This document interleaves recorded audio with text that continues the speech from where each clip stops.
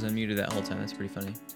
Well, now I'll click here. Hello, everybody, and welcome to, I think we're episode 18. Welcome to the 18th episode of the Pure Joy podcast. I'm your host, M, and this is a bi-weekly exploration into what brings people joy. Today, I have with me my guest, Tristen Farley. Some of you may know him as Crin Crea on many of the social networks, the YouTube, the Twitch, Twitter, all of the sort of social strata. And he is here today to tell us about his joys. So I'll probably be bouncing back and forth the whole episode, Tristen, Crin. But why don't you introduce yourself to us here? Tell us who we're talking to today on the podcast. Hello, everybody. My name is Crin. That is what I generally go by online. Most of my IRL friends do know me as Tristen. That's what I've gone by my entire life. But Crin is actually one of those things that does come from joy. You see, way back when I started DMing, I started my long journey through D&D and Star Wars and all these other tabletop RPGs, Crin Crea was actually the first NPC I ever made. Oh. It was this Felucian scout that I made for the Star Wars game I was running. So that's where that name comes from, and it's a name that it means a lot to me. And so that's where it's from, and goes into my 20-year journey through tabletop RPGs. And my obsession with Star Wars, thanks to Knights of the Old Republic games, and the John Williams music is another thing I absolutely adore. I'm very big on instrumentals and that sort of background music that you can get in. Shout out to Saints Riot for getting me into Katana Zero, because that is a soundtrack that I have been listening to nonstop for the last 3 years since he started promoting those in his video. I'm all over the place, but in the end, I'm a giant nerd. I'm a giant geek. I love so much about what culture has brought to us through storytelling and through the different mediums that has come. Like you can see in the background, we got Star Wars, we got goblins and Nintendo stuff. There's Bloodborne art back there. This Mad Max poster on the side here has been it was one of my first big purchases as an adult. Storytelling is so important to me, and that's why I went to school for acting and why I still want to be a voice actor and writer today. Wow. So just sort of a shrine to sort of nerddom in your room. That's fantastic. All the stuff I love. Yeah, no, my camera has just never faced. I keep setting up all of my little Pokemon Lego sets, my stacks of cards, and then the camera is just never facing in that direction, and I get lights in wall. So I make lights in wall work, but they're here, just off to the right instead of the left. It's also my working library is right behind me. So this is my D&D and Pathfinder collection right here. That's all the books there. So yeah. It's practical as well. Sure. That brings me joy. Sure. Absolutely. I mean, that's really cool. I think I had known that it was part of a tabletop role-playing game. At some point, I think you had shared a little tidbit, but that's really cool that it's the name we know you by already. It's your joy here on the podcast. It's just a really cool through line. But before we get into that, before we get into the pure joy of your life, we like to start with a little question, a little bit, and that is, what today has brought you joy? You look back on it just this morning. Where have you found joy just today? Just today. Well, so one of the things right now is I'm alone in the house and whatnot. So I have all the animals just here chilling with me on my bed and whatnot. And that always just gives me joy, because they used to be where they'd all roam around the house. And the more that I've been streaming and hanging out here, they've just decided that they'll chill on my bed. They'll sleep here. They'll nap. And I just love that. I love my pets.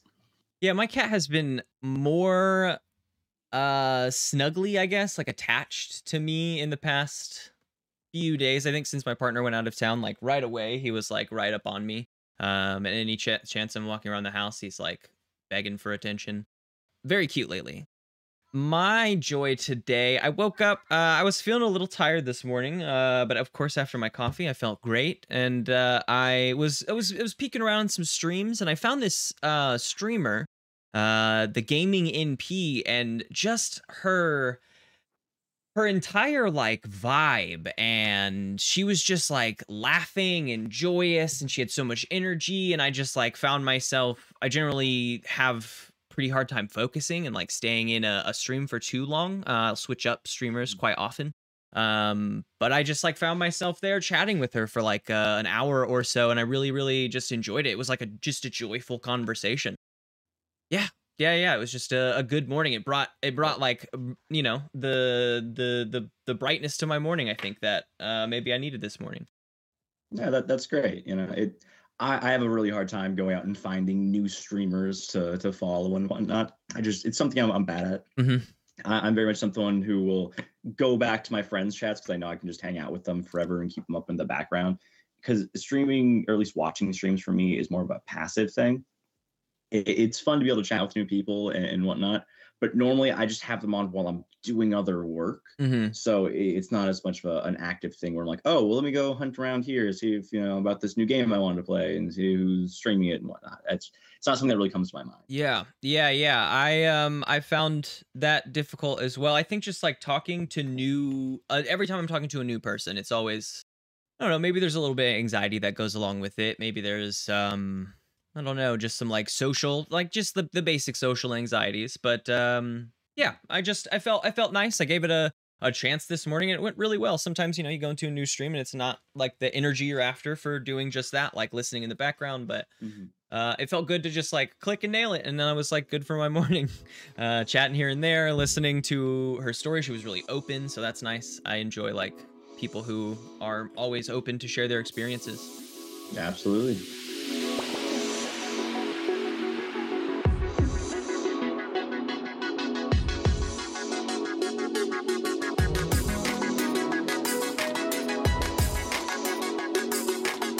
Our joy of the day out of the way, what in life brings you pure joy?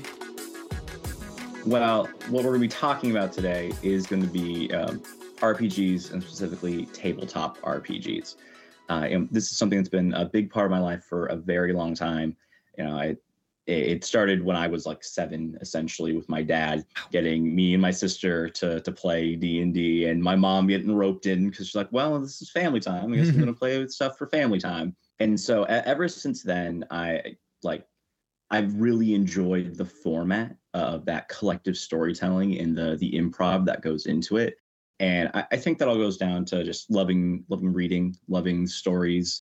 I learned to read for Pokemon. I have the Pokemon guide that I learned to read in the background over here as well. Like it's always been that idea of adventure, that idea of exploration, and being able to share that with other people, especially people close to you. It can be fun to do, adventures with random people you meet at like, a Comic-Con or whatever. But being able to share those stories with your friends, it's just something that always has brought me joy. And the longer I did it, the more I was willing to take the, driver's seat in that, become the DM, tell the story, get everyone to share those things together, and to go through a little bit of self-discovery and exploration on their own.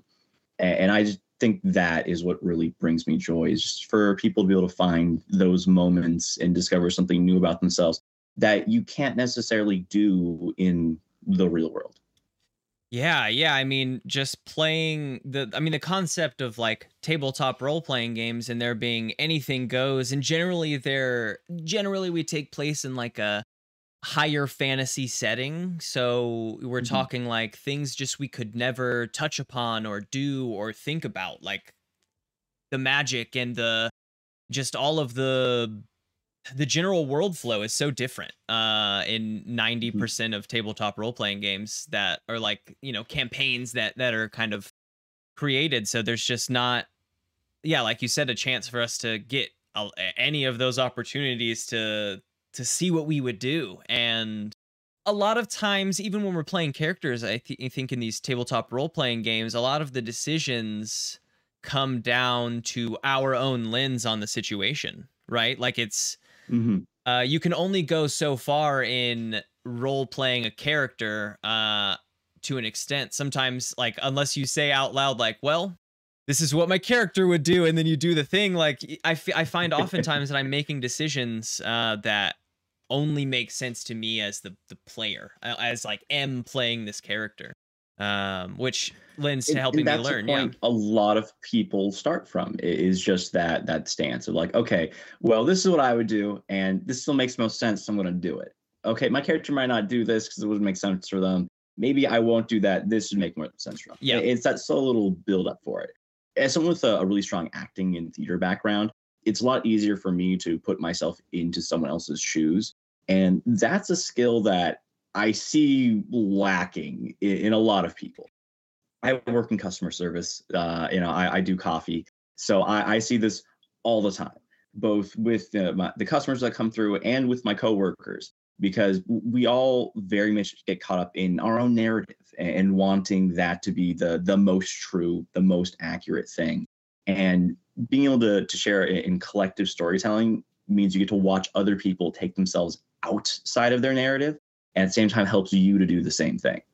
Yeah, I find myself thinking in the same fashion quite often. Is that like I know that people are living in their own truth and their own like what they know to be I just like factual about their space for the moment. And if that I mean, means that they're seeing is upset, believing. right?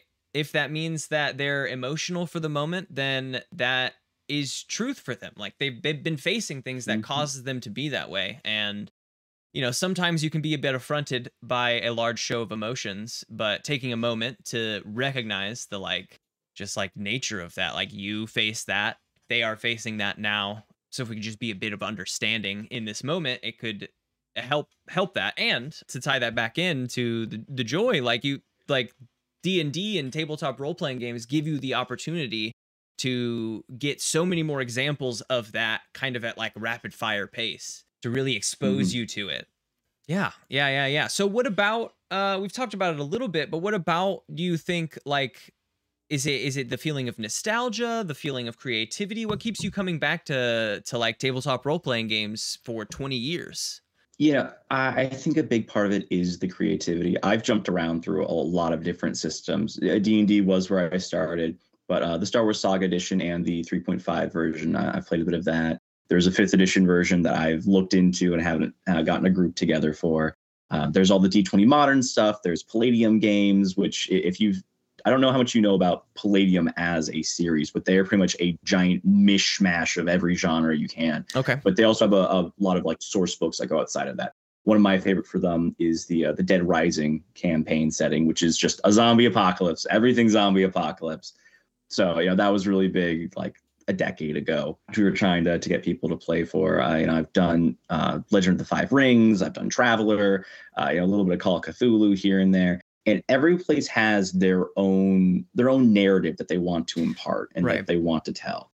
And I love that from a DM side and from an acting side, because it's all about setting up the themes that they want you to explore and go into. Yeah. And for me as a writer, I love that because it just gives me new ideas to go off of and riff with. I love being able to create things together. I actually had about a 5-year partnership with a couple people where we were making a whole world together. I don't think that's ever going to get published because we had a bit of a falling out.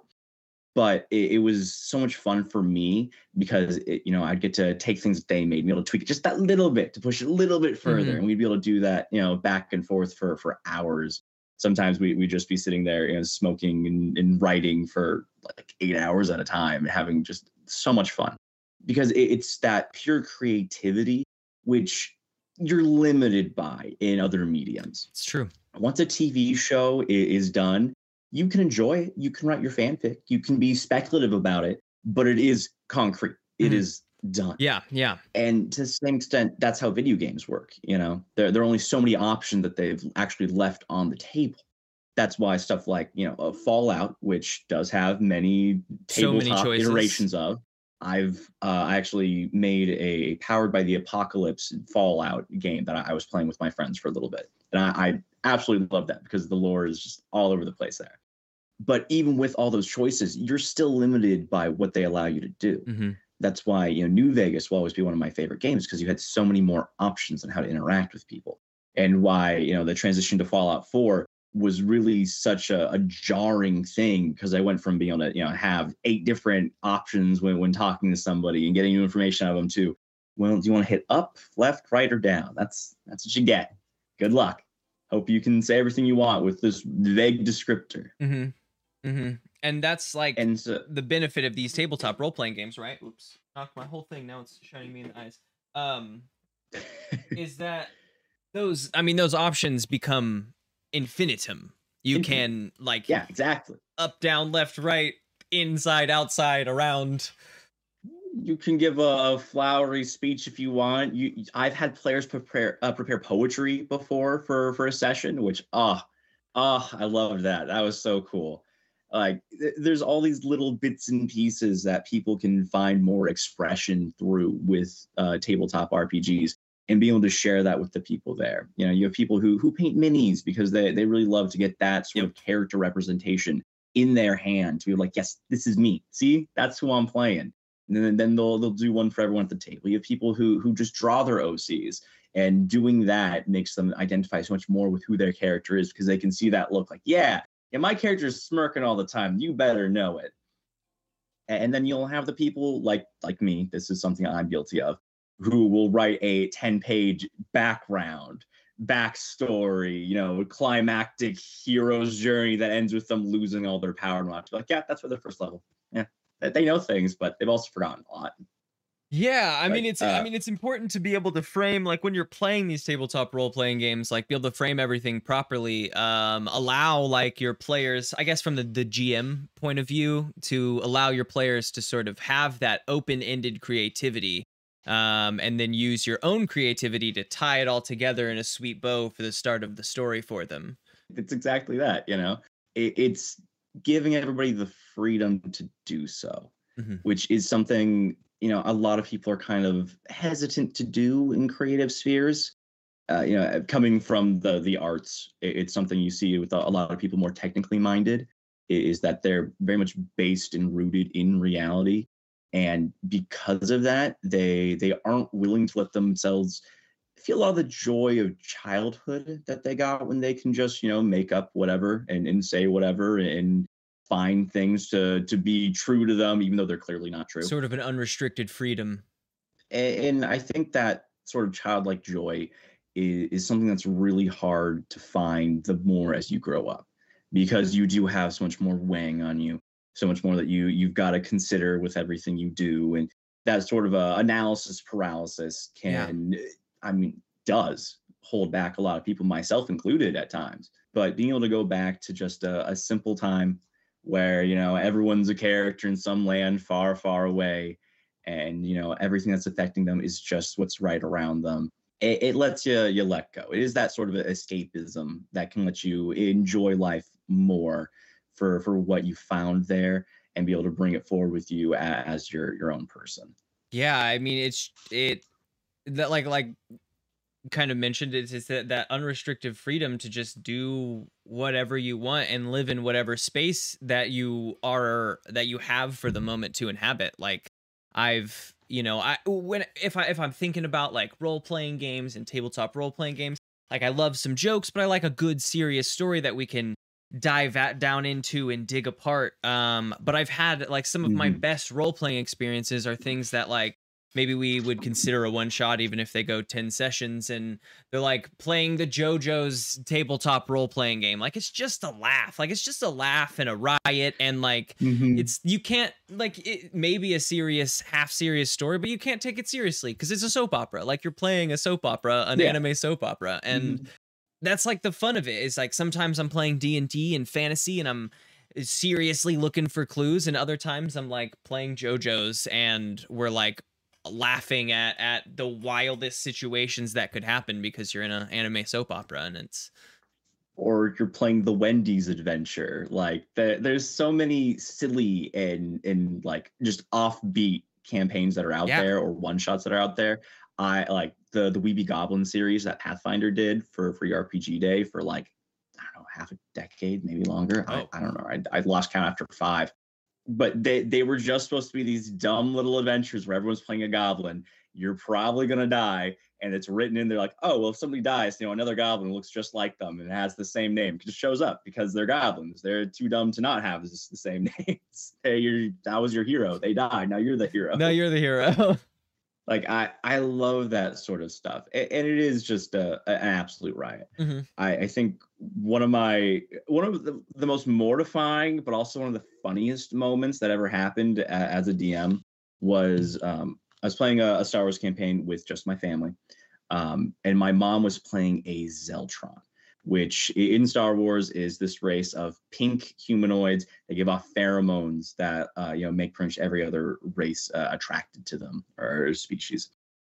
Um, and so my mom decided she was going to play this up, and she was going to start flirting with the random NPCs At and least whatnot. in that And this case, is your little dad is old the like GM, I imagine. 15-year-old Crin. Oh no, is Crin No, the I GM? was the GM. Oh no! Crin was the Oh no! GM. And so my dad is on the side just laughing, having a ball with this. And my mom is just doing like the lightest sort of stuff to be like, oh, well, I'm just going to like, saddle up to him and see what I can do. And I'm like, oh, I what did can't flirt with I my mom. do? Yeah, no, exactly. And I was like, they give in, or they run away. They don't know. They've heard of Zeltrons. They don't like it. They don't want your pheromones. They're out of here. That It was so funny and so mortifying for a young DM to figure out to do. flirting is the hardest thing to do at role-playing games, I swear. Like, I've never done it comfortably in a role-playing game, and I don't know what it is, but the moment I try, I get way more awkward than I even do in real life if I'm trying to flirt. It's like wild. And most of the time, I mean, it's my friends and we're just like goofing around, but like the moment I try, it's like I lose everything in what I'm trying to do. I can only imagine attempting to flirt with my mom while I'm DMing. Yeah, there was no attempt. There was just complete mental shutdown. I think after that, I was ready to flirt with literally any of my other players. I'm like, oh, you're gonna throw this at me? I had my fucking mom come for me. I'm ready to fight. Don't you dare. I'm ready to fight. That's funny.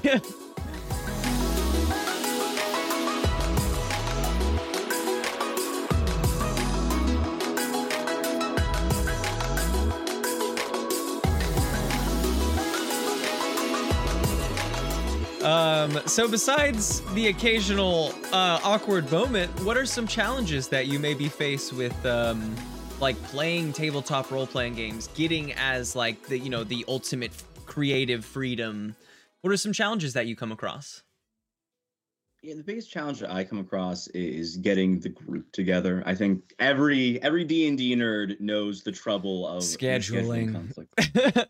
Yes, truly the biggest boss to ever fight any campaign, any adventure. 200%, no Because doubt. trying to get 6 people together, trying to get like 8 people together, like it's just it gets so hard. No one has free time.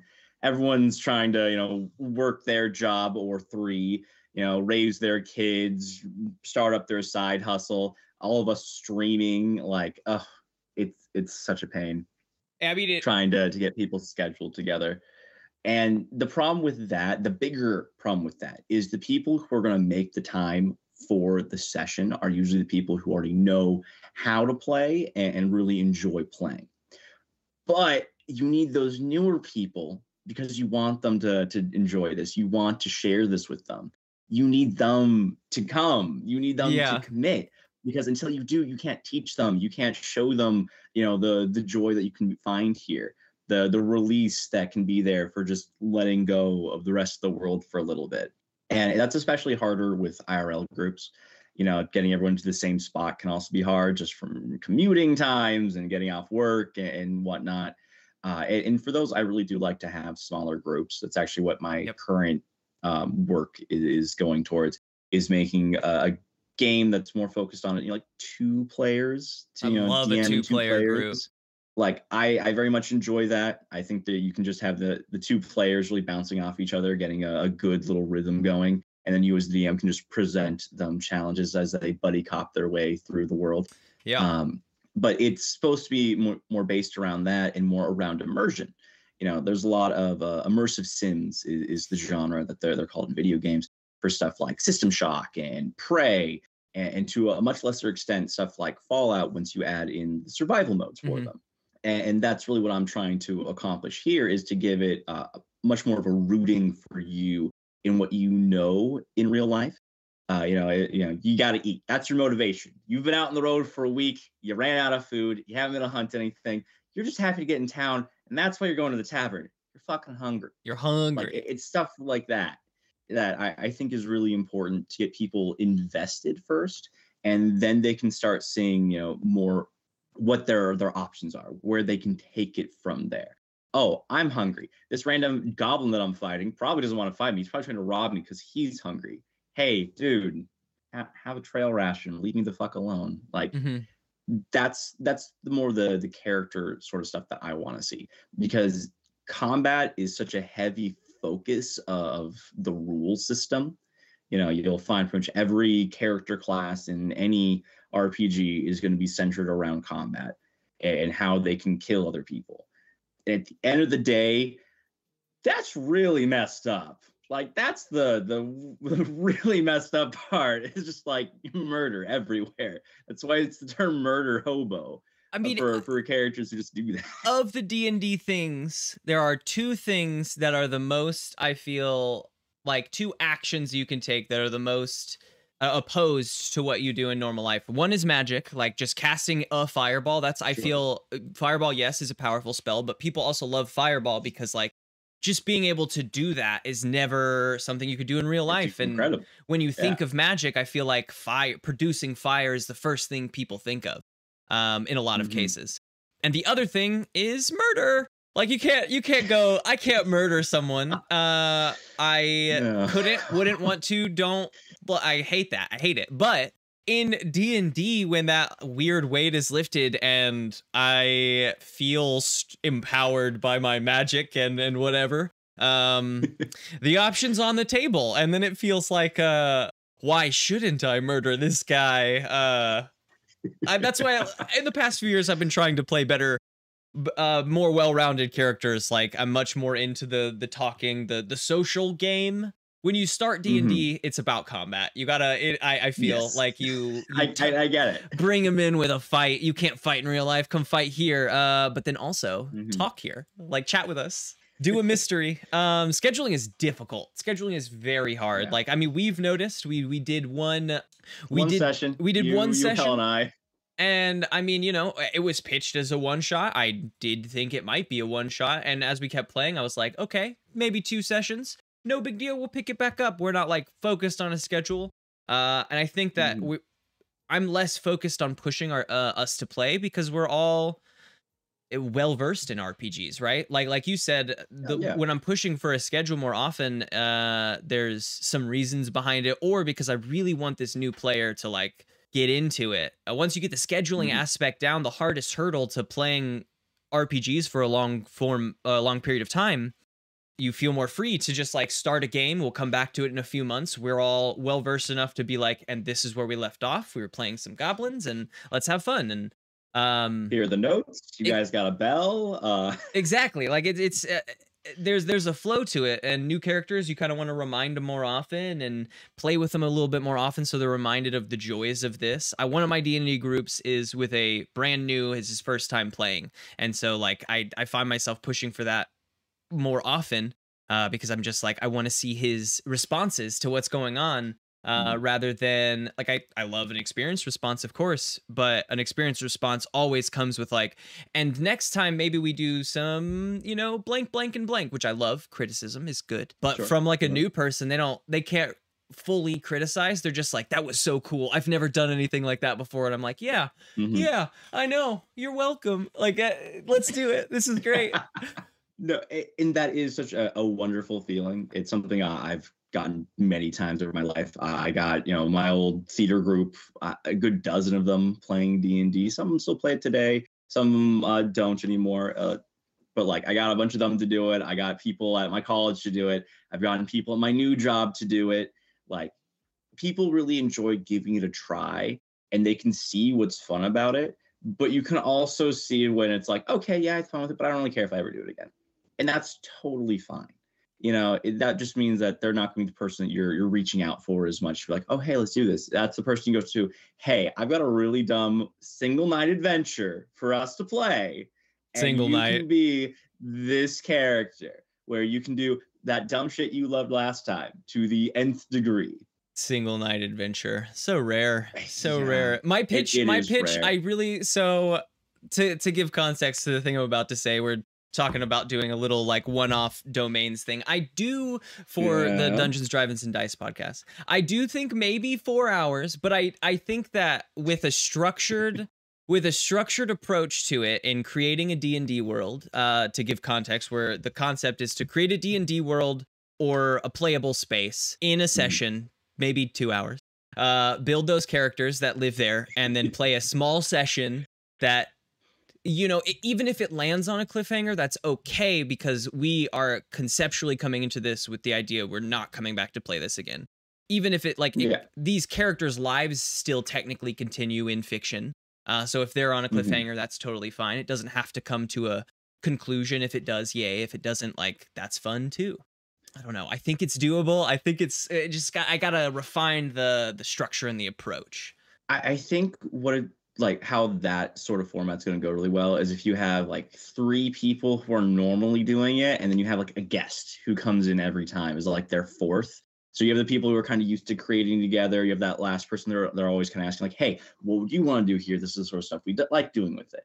I And then you like can that. like get more of that practice bit down to make sure you can fit those 2 hours of creation in, and then get to the adventures. That does feel important for that, because I mean, that I do agree that's the biggest hurdle to this kind of project, is like, getting a creative flow down with a group is very important. And the first time you sit down to do Mhm. something like this is going to take a little bit longer for sure, because we're still trying to Oh figure out how yes. we create together. But if we have that group, three people that do it every time, and then include a guest or even two, just on to Mhm. help pitch new things and join in this creation, that might really help structure it and bolster it and allow it to be 3 hours or 4 hours of a recording. That's interesting. That's a really good idea. Yeah. And like we haven't even talked about the building part of it for me as well. Just for Oh yeah. TTRPGs, world building is such a huge part of it. Like when you go around online and you're looking at all these D&D podcasts and whatnot that are out there, pretty much every one of them is using some sort of homebrew setting, homebrew rules, things that they've cooked up on their own. They're like, oh, this is the way. This is what we're gonna do. It's gonna be awesome. Mm-hmm. And like, there's so much fun in that. There's so much freedom in that, because yes, you have like the basis of what you're trying to build next to. Right now, it's all fifth edition stuff. We'll see how that changes with the open game licensing changes that D&D is trying to push forward with D&D one. But I'm gonna right play now, D&D. I'm gonna play D&D on my own, doing whatever I want to do with it. I just don't have to pull it off of line. I've got so much 3.5 stuff What? back here. Like, I I don't care mean, about your stupid license, wizards. I have all your books. Take them away from me. Dare you to try. but no, that like being able to sit down and for one person to go, well, I think in this setting gnomes are the master race. They're the ones who have controlled everybody. They've enslaved everybody, and they're the bad guys this time. Gnomes are bad. And then you just go, okay, I'm sorry, that's a little anti-Semitic. Can we not do that? Can we please not? That's been a And then focus you for work to sure, is see, like not picking a race as a bad guy, but a group of people. yeah. And that's one of those things that like people go to initially. You see that with a lot of like Forgotten Realms design elements. Orcs are bad, drow are Drow. bad. Yeah. Yeah, yeah. You're telling me the black elves are the bad ones? What are you saying, wizards? What are you Guys, saying, wizards? guys. Come on. Come on, man. It's so bad. It's so bad. Nope, nope, nope. But My first as you character was a you drow. push I was like, not that. but as you push further into a much more modern settings, Eberron did this a lot better, where it was very much more about the political focus of things, and that's what I focus on, is the socio-political conflicts that arise from the campaign settings that you're building. You'll see that a lot more in Pathfinder as well, in their Galarion setting, where it's all about the nations. Everywhere there's like 70 nations or something. Each one has its own splat book going into like why they hate everybody else or the people around them and whatnot. Mm-hmm. And that's where you find so much more exploration, because you're no longer putting it to like the basis that Wizards has kind of pushed for so long, because it was rooted out of the 50s and a lot of the racism that comes out of the United States. And nowadays, being able to include trans characters, that was such a huge thing in the Wrath of the Righteous campaign for Pathfinder. Was one of their main characters was trans, and it was never really talked about unless you talked to her and her love interest. And like that was such a big thing for me to find, and to find ace characters out there and whatnot. Like I did a lot of discovery about myself as an asexual person by playing a Warforged in my college campaign. That was before I even knew the term ace. But I wanted to play a character. This is a character I wrote 10 pages of backstory for, yes, and sent to my DM, who I didn't know at all. This was a complete Skype group. Amazing. So we a stranger. Here's 10 pages. Together. Yeah. No. Oh, Jasper, thank you for putting up with me. But like we got together on a looking for group Tumblr that existed back in the day. I don't know. It might still be running. I don't know what Tumblr's doing anymore. And none of us really knew each other. Maybe living. I don't know. Twitter might just be dying. Barely living. Yeah. I guess they're all dying. Well, in the Sylvia Plath sense of the word, we're all dying. Yeah, right. But that was such a great way for me to explore that, because everyone else was making more of these bonds between themselves and the characters they were rescuing and whatnot, and I got to be just this really stoic figure who's like, well, that is the right thing to do. Yeah, that's probably the greater good. I can get that, but at the same time, I could be like, I don't. What this person's not going to seduce me. I don't know what you're talking about. I'm rock. I'm rock. I feel like from my beginning in D&D, I was immediately impressed with my DM, just like being given the options I was given, and the way that he thought about what these NPCs were feeling really like opened me up to like trying that out. It really inspired me. I think there was maybe a few different arcs I played there, and then I immediately like dove into attempting. I was like, hey, would you mind joining? Maybe we switch things around. Maybe I DM, that way I have you here, help me out, tell me what what I can do better as we're going. And since then, it's like everything is homebrewed. I think even my first one was homebrewed. I just like, sometimes I'll open a module, and the moment I find inspiration, I'm like, ooh, this would be a good idea. Close. And I'm like, and here we go. It's creation time. The whole world I got to build up. This ocean is called this, and these people control it, and these other people don't like that, and then I'm like, here, build some characters in here. Here's like a whole little set, and what do you guys want to do? And that's like the fun thing for me, is that like, I mean, I guess it's back to the creating as a group. Like the group think that kind of begins to happen is that as you get a little better at it, you start to include that, like this person's backstory says that this thing exists, so I can tie that in over here and mix it all together so that my world is complete, and I didn't have to add in every single detail. They added in some, I added in some, and they blended. One of my favorite DM tricks is taking something somebody says offhandedly and then working it into the plot. I had one of my characters said, I said, yeah, they're selling like hotcakes. And they said, I don't know what hotcakes are, but I'll buy it. And then we had a whole conversation about what hotcakes are. And I pointed out a new shop that sells hotcakes. And like, we didn't do anything with it, but it gave us another few minutes of just like interacting about this dumb comment that we made and kept making.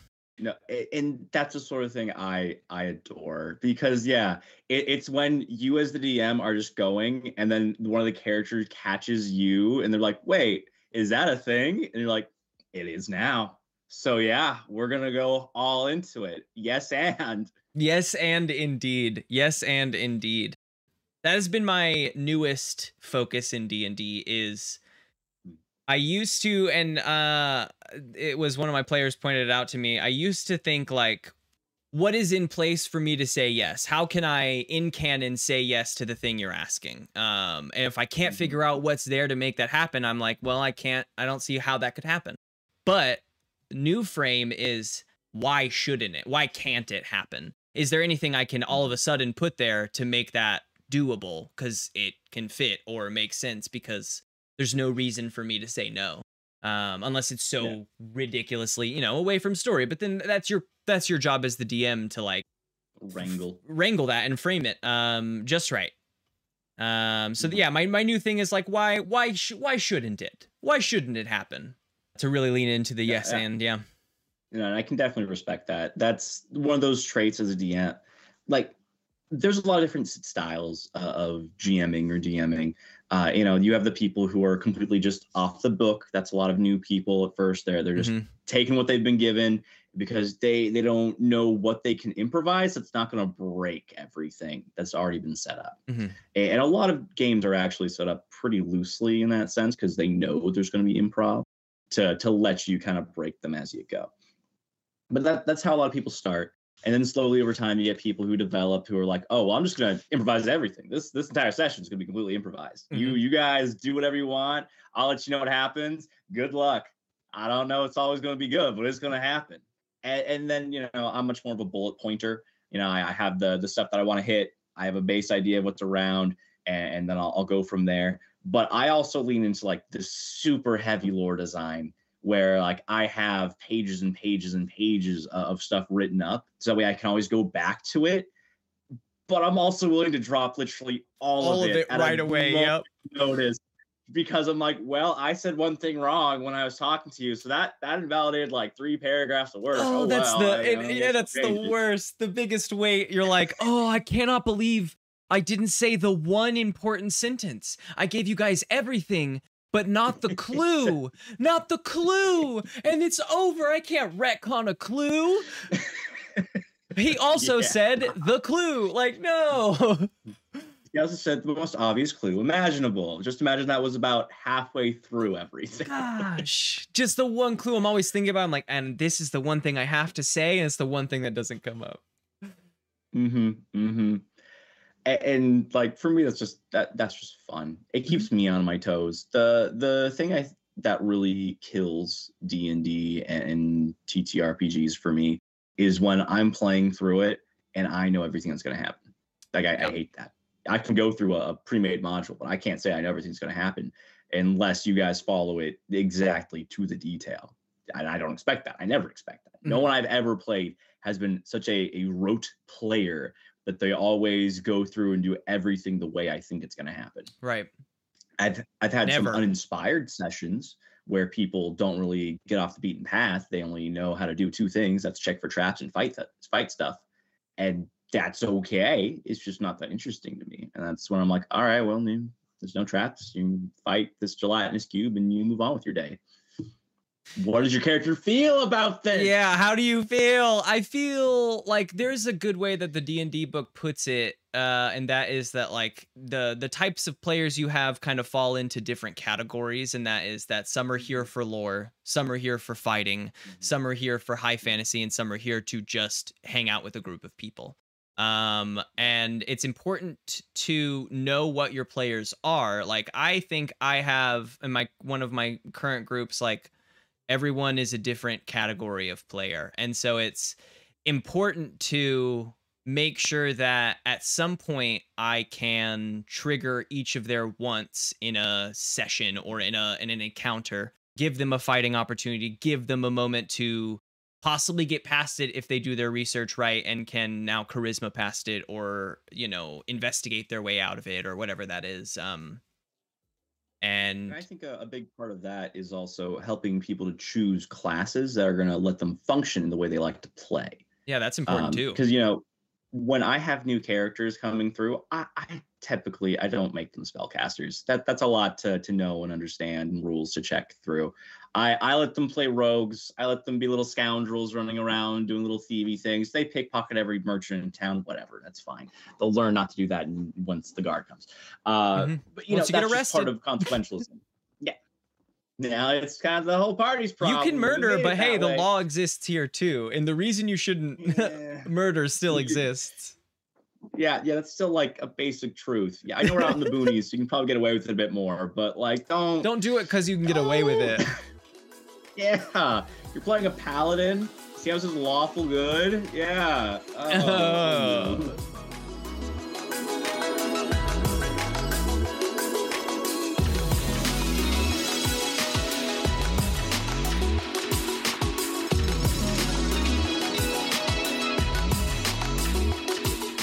Tabletop role-playing games, they hold a big part in your life. It seems that they have for a long period of time, right? Mhm. How do you think that just being like RPG game focused has maybe affected your life outside of even just playing D&D, like in your day-to-day when you think about how you interact with people or how you go about that? Do you think that this has affected you in any way there? Oh, definitely, definitely. That is such a broad and open-ended question, and unfortunately, like the answer is it's affecting me all over the place. I'm constantly thinking about stuff in terms of morality and in terms of how we can approach things differently, and it's given me a huge amount of empathy over the course of my life. Now, I'm not saying that's like the only thing that has done so, but it's definitely something that's helped me and to try and look at things from other people's point of views. It's definitely gotten to that point where I can kind of predict how people act and react in certain situations because I've seen it before through through other games, through analyzing how other people assume these sorts of things happen. Like there's tons of dumb little scales in RPGs, like, oh well, this is how people go from hostile to unfriendly to indifferent, and like I can measure that out when I'm talking with somebody, be like, oh yeah, you're not really liking what I'm saying. They're at the Well, I indifferent can level put right on now. some more. I can put on some more honeyed words here. I know how to do that. Not quite I'll turn up the hostile, charm. but we're at indifference, Like, definitely. like I can recognize how that stuff kind of plays out in real time, so to speak, and that's fine. It's definitely something that affected my worldview a lot more when I was younger. Just because when you're hyper fixated on something, it becomes everything that your brain is thinking about and comprehending and Hmm. putting together in all these different manners. And that was definitely something I kind of broke out of. It's actually one of the reasons I don't wear a watch. I used to wear a watch when I was younger, and my life was ruled by time. And if you know how combat works in RPGs, it's all Yeah. ruled by time. 6 seconds, baby. 6 seconds, gotta do it all right then, right now. And like for a long time, that's how I kind of recognized. I'm like, oh well, how much time am I wasting by doing this? Oh, I'm wasting minutes. This is my spells going down for the day. This is me wasting the bonuses that I have right now because I'm just not using them well. Mm. And God, that was anxiety I was inducing. gonna say that Oh feels boy, like anxious. it was bad. It was really bad. And so it's not that there aren't useful things you can get from that. It's just everything has to be taken with a pinch of salt, a grain of moderation. I think the most important stuff you can take from D&D and other RPGs is the social aspects of it more than anything else. How you interact with people, how you talk with them, how you think about what they're doing and why they're doing things. Those are all the sort of problem solving skills that aren't really taught, so to speak, in school. It's stuff you learn on the playground through your friend groups, maybe. That's a And good even point. then, Yeah. it's not really like a heavy emphasis a lot of the time. Most of the time for kids, at least that I knew, we were all incentivized to do the gifted kid stuff where Hmm. you're reading more, you're pushing yourself further, you're doing homework on lunch breaks Yep. because you don't have time to do it the rest of the time, and so you lose out on a lot of that. But the more that you do think about it, the more that you push yourself to be more socially conscious, I think the better off your life typically is. And Yeah. that's just one of those little things that where your imagination really comes into work a lot more. Yeah. I mean, I didn't start playing D&D until college, but I mean, even Mhm. still, I would totally agree. It's like a fast track for large amounts of experience because, I mean, even in a session, say a 4 hour session of D&D, you go through so many small interactions about what would I do in this one tiny moment that it's just like a fast track to gaining experience on experience on experience on experience. And when you play, I feel like when you play D&D, it registers more as like actual an experience rather than when you go about your life. Like when you go about your life and you know Mhm. pick up something, you fill your bottle, you do X, Y, and Z before you go to work, like that is habit. And you're not thinking about the experience of doing this because it's like muscle memory. It's the thing you do. Yeah, And while it's this the maybe norm. it's the norm. And while this may be muscle memory for your character, they won't think about having picked up this item. It's a new experience for you having done it or been a part of it or talked to this person in this way or been faced with stealing something. Maybe you've never stolen and now you have to deal with that situation. And it's just another fast track to Honestly, learning a new. that is such a cool thing to see for someone, especially someone who's like been a goody two shoes their entire life, is getting them to steal something for the first time. That it really does hit them. Like you can see that just go through them. Like, wow, I've never stolen before.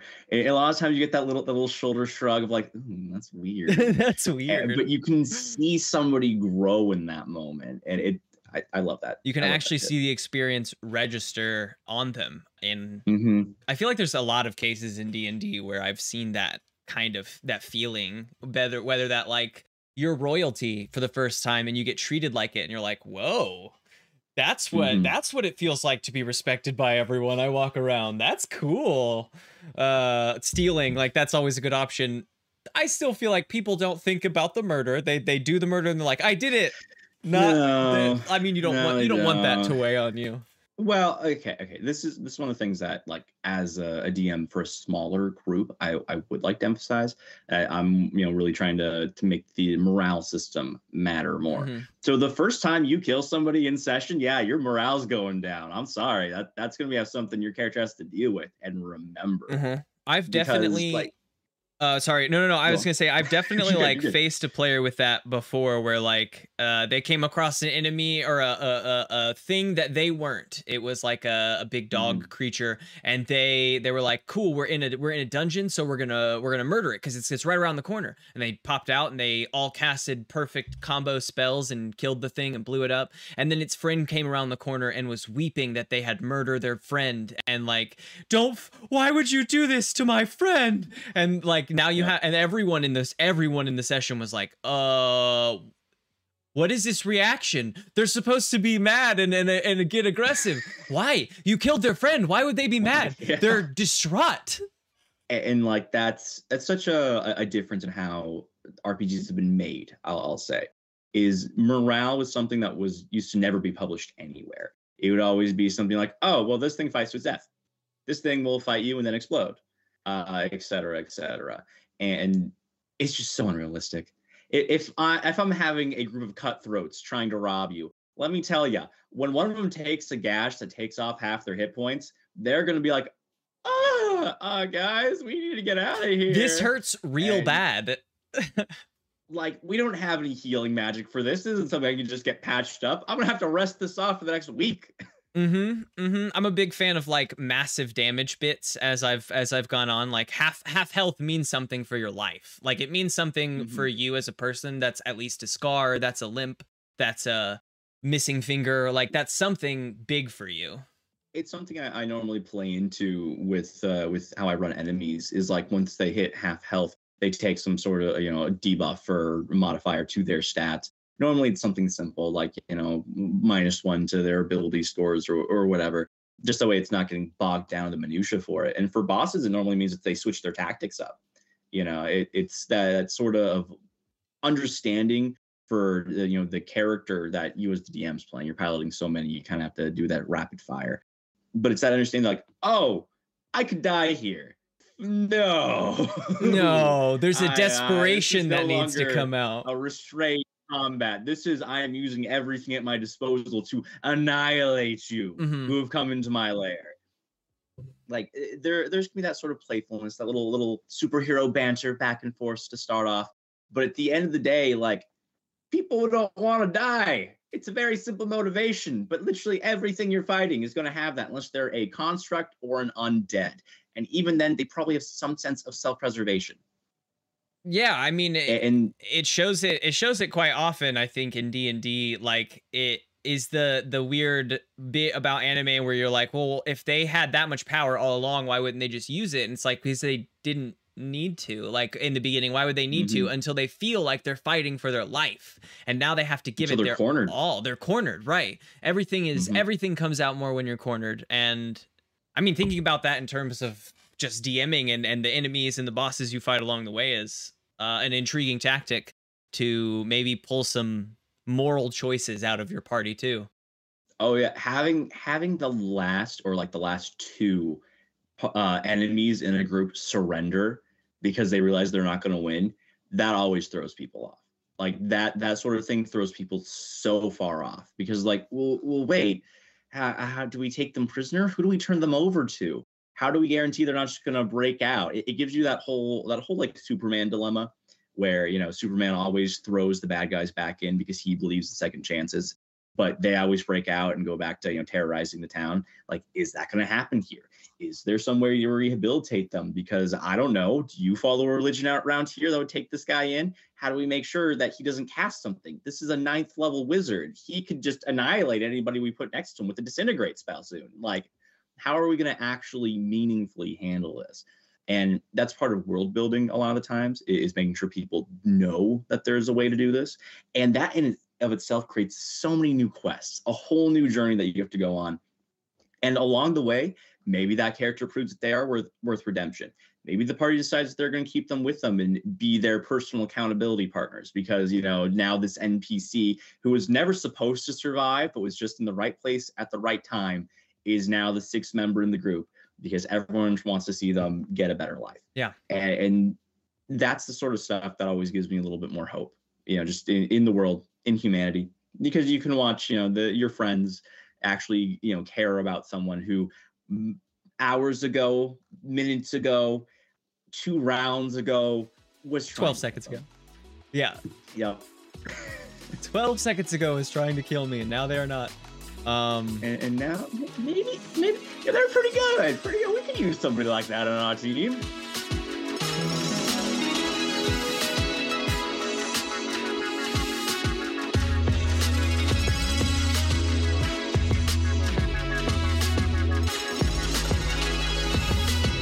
So we've talked about a lot of different aspects of tabletop role-playing games, of D&D, and I think sort of the mindset that comes with this. Is there anything we haven't touched on that you're a big fan of in this sphere? Specific games you love? I don't know, anything along those pages that you're like, we haven't chatted about that? There's just so much to chat about on this topic. We could probably go for a whole other hour. I mean, no doubt. All honesty. As far as particular games, I think if you really want to capture like just the pure joy of a tabletop RPG, you should look into Toon. Toon is a game where you're literally playing as a cartoon character. So you can do all the dumb, stretchy, like your arm goes all the way back like a quarter mile before it slams down on the strength meter. Like you can do whatever you want in that game as long as it's funny. And when something falls flat, literally your character falls flat. Like that's the joke. Is like, oh, that wasn't a funny bit. You fall over. You've become 2D again. You have failed. That's funny. That's funny. That's very approachable too, it seems, because cartoons are just like knowledgeable for everyone.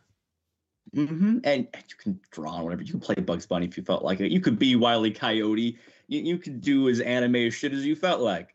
But I feel like Toon is a less talked about game because it's such a silly genre, but it's also something that's highly approachable, and it's something that you can play with kids and they will inherently get onto it.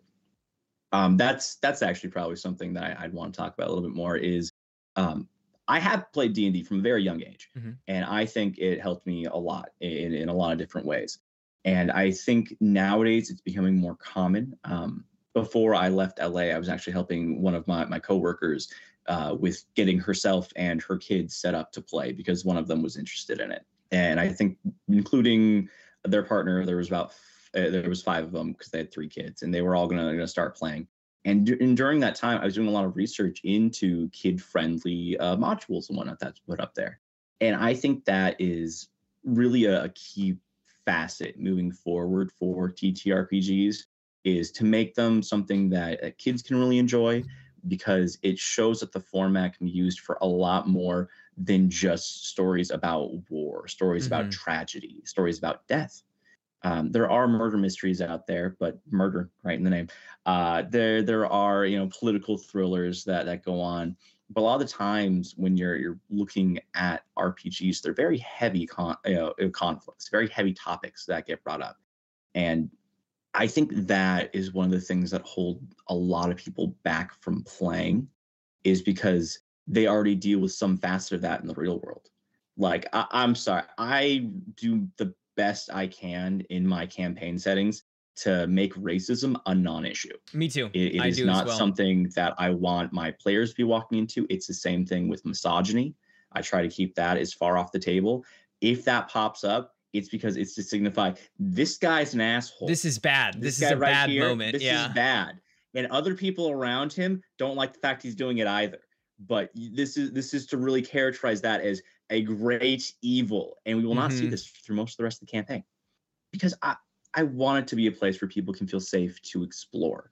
And you can't do that if you just bring in all of the horrors of the real world right behind you. That's very true. I think that's important for kids as well.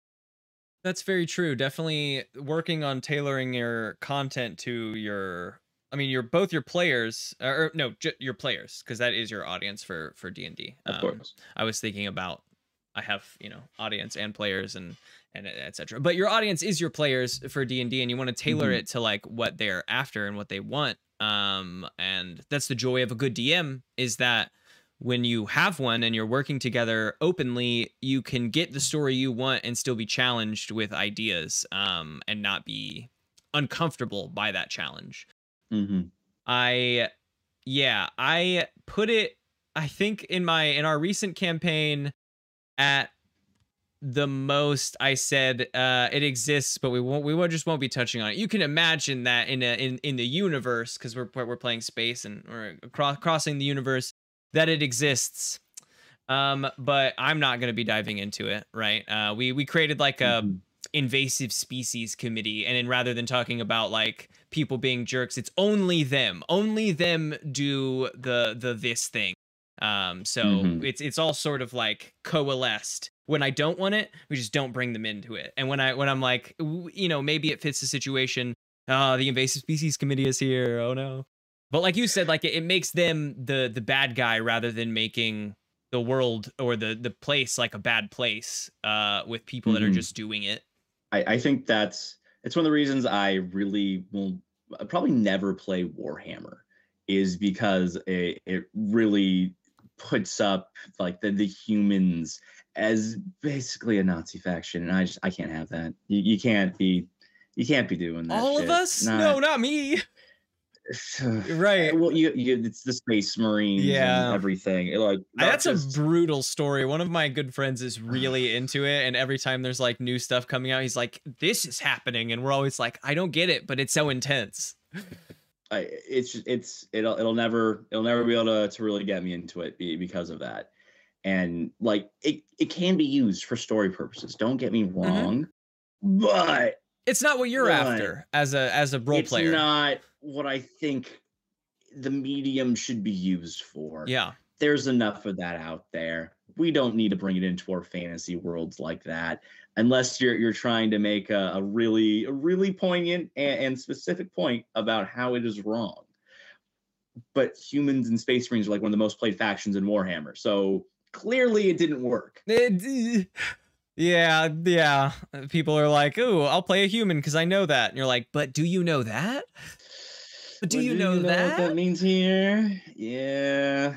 I think we're doing a Warhammer after our arc. We're doing a one-shot arc for Warhammer, and I'll definitely take that into account to not be a human. It all depends whether you're playing like the fantasy setting where things are not quite as bad.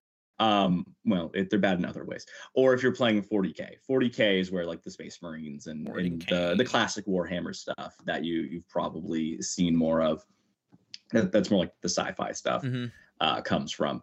I think we are doing 40K, but okay, we're along for the ride. It's a one shot. We'll be past it. I'm looking. I at least am looking forward to. I do enjoy the differences of all of like the RPGs, and I've never played the Warhammer system, so I'm excited to like.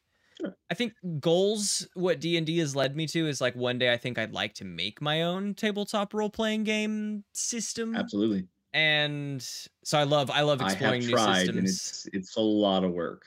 No but there's doubt. so much good stuff to pull from everything that's been put out there. Like I'm always going out to try and find new RPGs. Like, oh, well, how do you do initiative? How do you do skills? How do you approach this? What 'Cause I dice only do like you how it's roll? done right now. Yeah, what dice do you roll? Oh yeah, like I've done pure D6 systems before. I've used percentile systems before. And like it's always just so interesting to get your grubby little fingers in there. I'm like, ooh, what dice do I roll today? How can this work for me? Yeah, 100%, 100%. Well then, I think we're kind of wrapping up to a close here, nearing an end. Would you maybe summarize what this is for you, tabletop role-playing games, what it means for you, what it's meant to your wider life, sort of as a whole, as a good wrap-up? Absolutely. Tabletop RPGs in a lot of ways is how I measure my life. Through the different games I've played, through the different systems I've explored, from being just a player to becoming a forever GM, as I'll call it when you're the one running every game. It's opened up a lot as far as being more mindful of the people around me and furthering my acting skills, along with letting me combine a lot of the things I enjoy in life into one distinct package that I can share with my family and friends. There are so many different aspects to TTRPGs. And while the math can be a bit restrictive for some, I absolutely love it. So that makes me a little bit of an outsider there. There's a lot more past that. And it doesn't have to be that important either. Being able to find your own creativity within it and be able to find the system that matches how you like to play and how you like to express yourself will honestly bring you a lot of joy in life if you find people who are willing to play or people who are willing to learn more about you. Sharing stories a lot of the time is very personal. It's revealing a part of yourself that maybe you don't bring to your everyday life, and being able to find the right way to express that and to be able to show that to other people is such an uplifting and freeing feeling that I think that encapsulate what joy really is.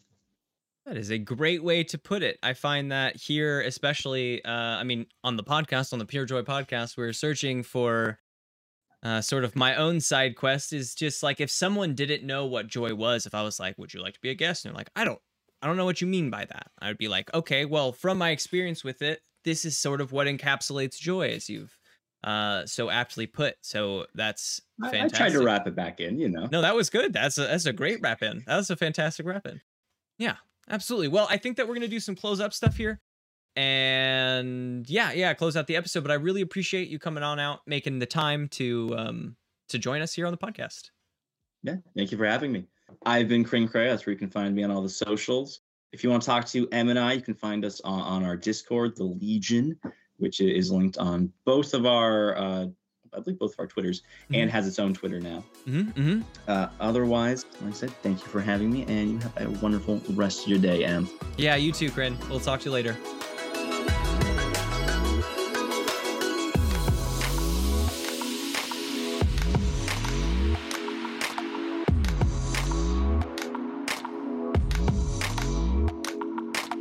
As for everyone else, I want to thank you all for coming on out and joining on the 18th episode of the Pure Joy podcast with my guest, Tristen Farley, or again, as many of we may know him, Krin Cray. I always switch back and forth between those two, but it's Krin. It's our boy Krin. He, like we've just seen, has spent this episode talking about tabletop role-playing games, Dungeons and Dragons, the general creative freedom that brings him, and how that's opened him up in his wider life to new experiences, to new connections with people, to new understandings of the way that situations are going. I think that playing tabletop role-playing games is one of the best stretches you can do for your brain. It is a stretch for your creativity. It is a stretch for your personality development, for your basic understanding of human interaction. I think that it truly, as we may have mentioned throughout the podcast, kind of fast tracks your experiences, your social experiences in a way that your average life may not in general. I think that being open to the incredible, fully perfect creative freedom that it really does allow can be imposing, maybe, can be a little bit maybe frightening to look at and to say, like, I want to play D&D, but you can do anything you want. What do I do? And I'm kind of locked into this. It's start small, do small actions at a time, open yourself up to being able to do literally anything you want, and how that happens. And with experience, the actions will come. And I think that a lot of what we talked about is connectable across lots of joys, right? The sheer creativity, just being open to human experience and what other people are feeling is one of the biggest lessons I think we can pull out of this, or hopefully any other joy. I really appreciate all of you coming on out and joining on the 18th episode of the Pure Joy podcast. I want to thank my guest, Tristen, for coming on out and being so open with us today. I want to thank Mayonnaise and Murda. They allow me to use their music in the edits of the podcast. We're talking intro, outro, the transitions. I really appreciate them. You can find them on SoundCloud, Spotify, wherever you find your podcasts, your music, you can find them. Kryn, you can find under Kryn Crea. I'm going to be back and forth on saying that, but it'll be down in the description below of the podcast and the video, where you can find him on Twitch, Twitter, YouTube, there across the board. So definitely check out down there. Yeah. Time to close up here, though, folks. I, again, the third time in the closer, appreciate everyone coming on out. I thank you all for listening to this episode and other episodes of the Pure Joy podcast. See you next time, folks.